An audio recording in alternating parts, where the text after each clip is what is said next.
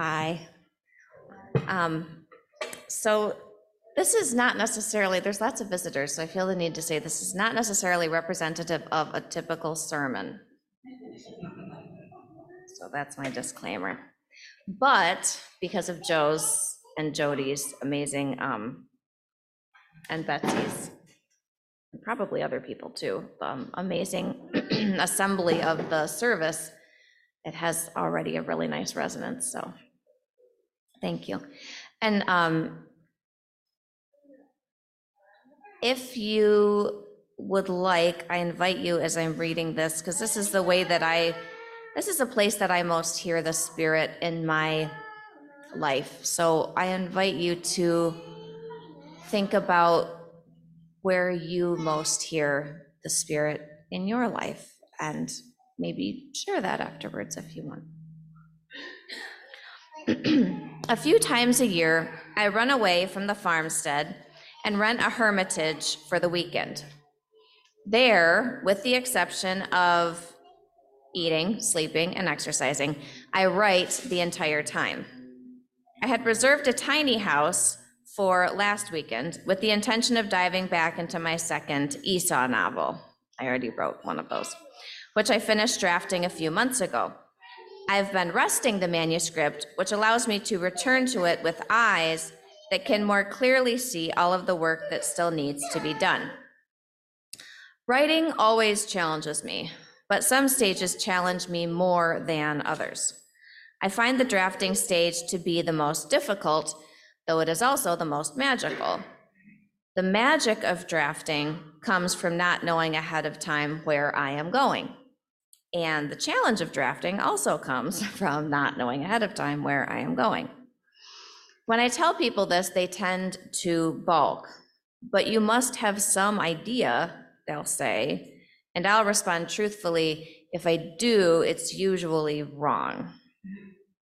Yes, it does feel, especially in our left brain dominated culture, that one must know where one is going if one is going to get anywhere good. But here's where it gets weird. I have never made a logical decision about where to go in my writing and ended up anywhere good. Perhaps other writers are just that smart, but I regrettably am not. I must enter with a dull and stubborn dumbness. I can't know.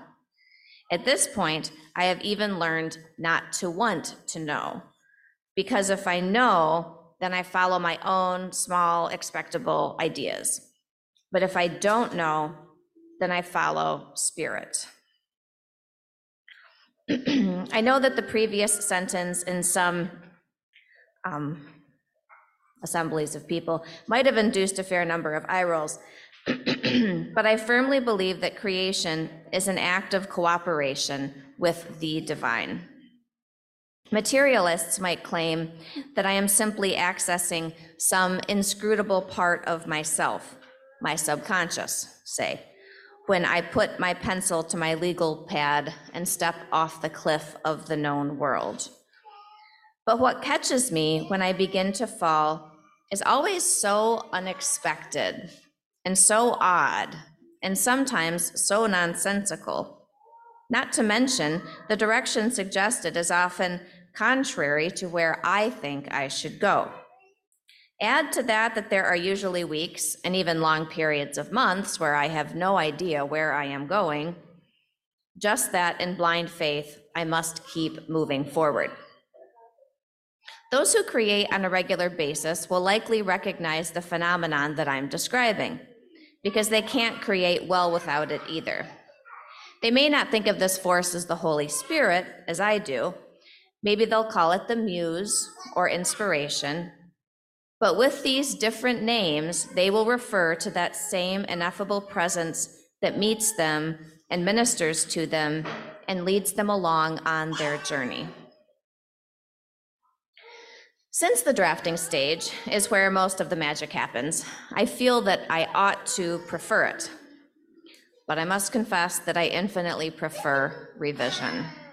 If drafting is building a house, revising is painting that house and decorating it and rearranging the furniture.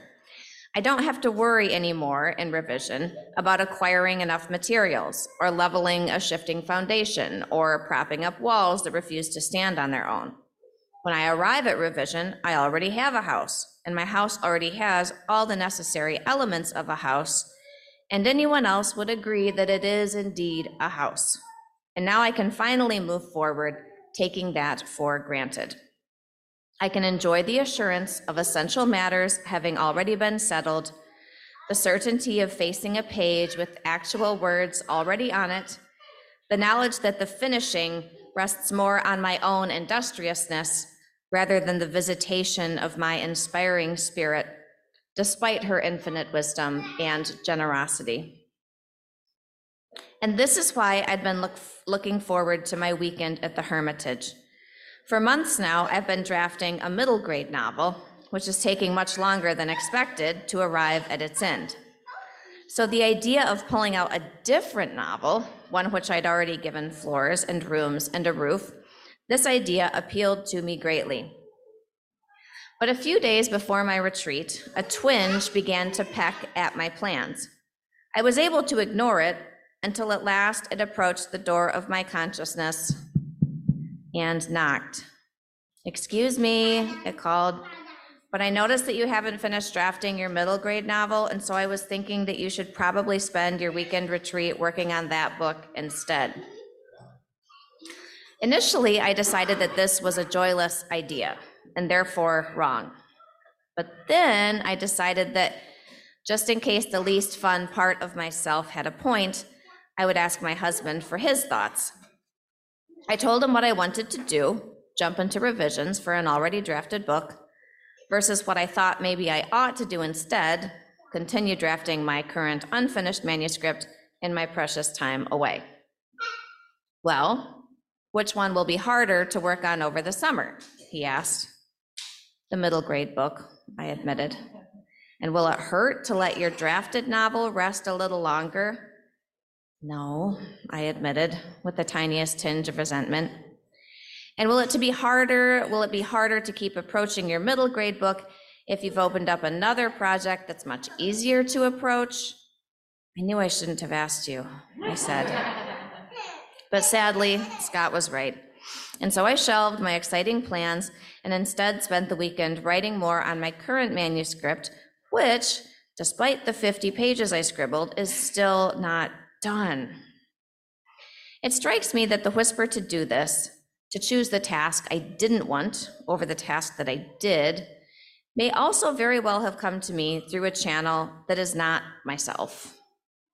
And the weekend did indeed prove one slow, magical slog, with a moment on Saturday night when, after having written from 7 in the morning until 11 at night, and having finally crawled exhausted into bed, the ending of my middle grade novel rose in my head like a vision, and I saw for the first time how the events might generally unfurl. Such moments are sacred gifts, and I will never believe that I give them to myself.